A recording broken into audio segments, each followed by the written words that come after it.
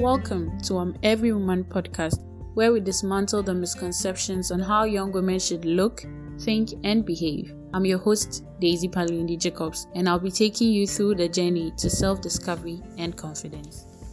On today's episode of the Every Woman podcast, I'm going to be talking to you about rebranding, which is basically becoming a new woman. In light of the goal of this podcast, which is to educate and empower young women to become more confident in themselves and to push them to be better versions of themselves, I decided that today's topic will be the most appropriate for the beginning of our journey to becoming these women. I believe that in order to be who we were created to be, we need to leave behind all negative mentalities and societal expectations and step into a new dimension. Because what better way to elevate yourself than to learn things that will push you to grow spiritually, mentally, physically, and emotionally. I hope that today's podcast helps you to learn.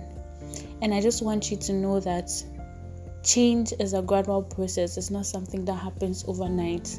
So as you listen to this podcast, kindly take the time and give yourself the space to learn and to grow. When things seem like they are not happening on the pace that you want them to happen, don't be too hard on yourself. Just calm down and revisit it, and it will always work for you. Rebranding is the process of changing the corporate image of an organization. It is a market strategy of giving a new name, symbol, or change in design for an already established brand. The idea behind rebranding is to create a different identity for a brand from its competitors in the market. Although rebranding is a term usually associated with organizations or companies involving their products or image, I believe that this concept is one that can be greatly applied in our lives, because no matter who we are or where we have gotten to, there's always room for growth, change, and improvement.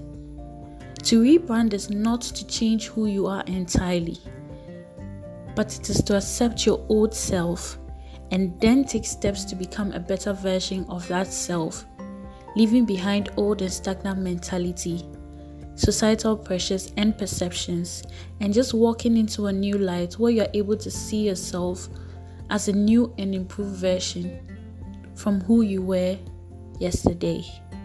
I'll be sharing with you 4 steps I believe can help you become a new woman. The first is to redefine yourself. It is important to get to know yourself on a deeper level in order to improve. Find out what your strongest attributes are and what your passion is. You can ask yourself, what are my dreams, values, and goals? And then work on ways that are personal to you and you only, and will help you achieve them. In redefining yourself, it's also very important to learn to be by yourself and enjoy your own company when you are alone. And in this time, gain more insight and knowledge that will help your mind grow. I believe that whoever a person is or a person can be lies in the ability for that person to grow when they are alone. Your ability to be able to feed yourself spiritually, mentally, emotionally, even physically. You can do this when you're alone. This is the best time to work on yourself as a human being in your own company without people being around. And I think you can do this by starting to find time to read books that are in line with your goals and your aspirations, your values, and all the things that you have set out for yourself. Or even taking 5 minutes in a day to recite positive affirmations to yourself. I'm strong. I'm bold, I'm courageous, I can do anything I set my mind to, and many other things you can tell yourself. These will help you reassure yourself and help you gain more confidence, because the more you speak to your mind, the more your mind accepts these things.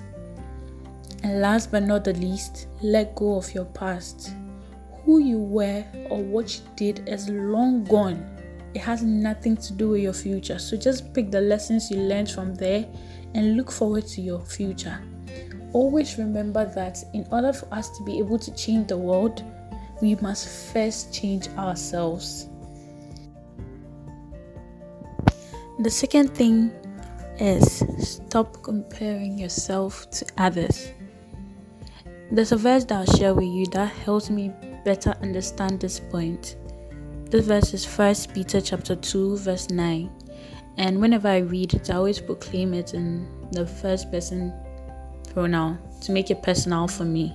So I'll share it with you now. It says, "But I am a chosen generation, a royal priesthood. I am a holy nation.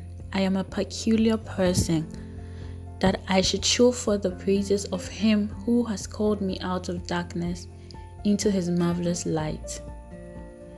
Now, over the years, as I was growing up, this verse has taught me that I was created different, to be unique, to be special, to be celebrated, to embrace who I am.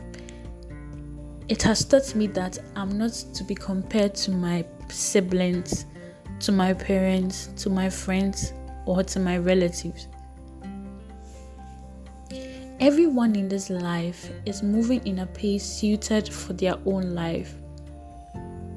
So what we all need to do is focus on our own paths, because no matter what the destination is, everyone's life is totally different. Comparison is not the way for it. Trust me, you are unique. You are special. The things you can do, no one can do it the way you can do it. And that's what makes you special. So instead of worrying about who is next to you and at what pace this person is running through life, just know that whether you're on a bicycle or you're walking, you're in a car, you use an Uber, Bolt, Yango, whatever you use, you always get to your destination. The only thing that varies is the time we get to that destination. And that is what makes it your life. The time that you get to your purpose, the time you get to your destination, is what makes your life personal for you. So please don't compare yourself to others. Just row your boat at your own pace and you will surely get to where you're supposed to get to. This is the third thing and my most favorite point of all the things I'm sharing with you today. Building a deeper relationship with God. Oh Lord. In all that we do, I believe that we can only go further in life once we know who we are in Christ. Once we find our identity in Him, there's a whole new perspective to live in when you form a deeper connection with Him. Just knowing that you have a solid ground to stand on gives you an extra confidence to face the world and its negativity with a smile on your face. This thing is so personal to me because I have witnessed the favor and the love of God firsthand, and there's no greater feeling in this world than to know that you are loved that much.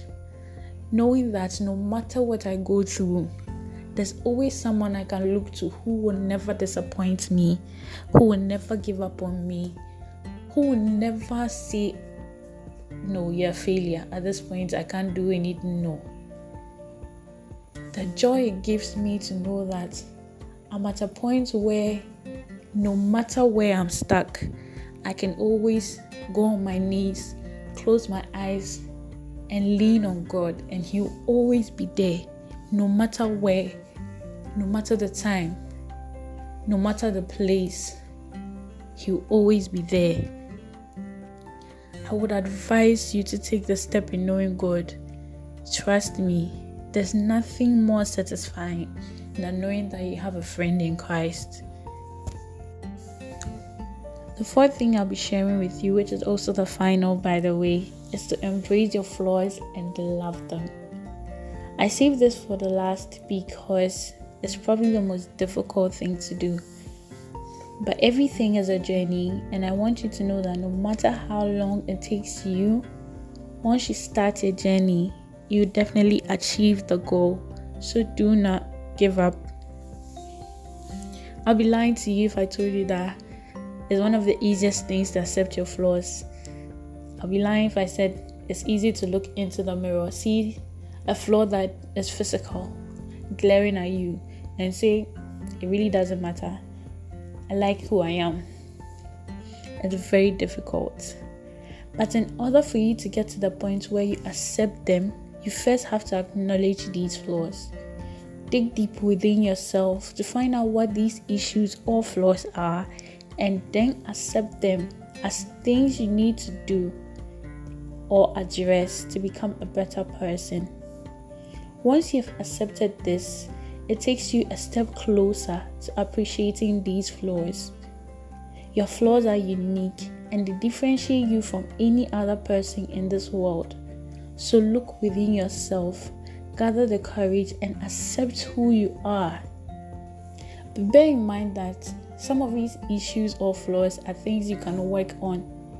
So if there are things you know personally you can work on, especially not with the physical flaws, more with behavioral flaws, once you know you can work on these things, please take the time out to work on them. Also, learn to be open about your flaws, as meeting other people with similar issues as you may help you understand yourself better and give you the confidence to embrace them. In doing this, you might help others to become more confident in themselves. Look in the mirror and remind yourself how absolutely amazing you are. I know that these changes will not happen overnight.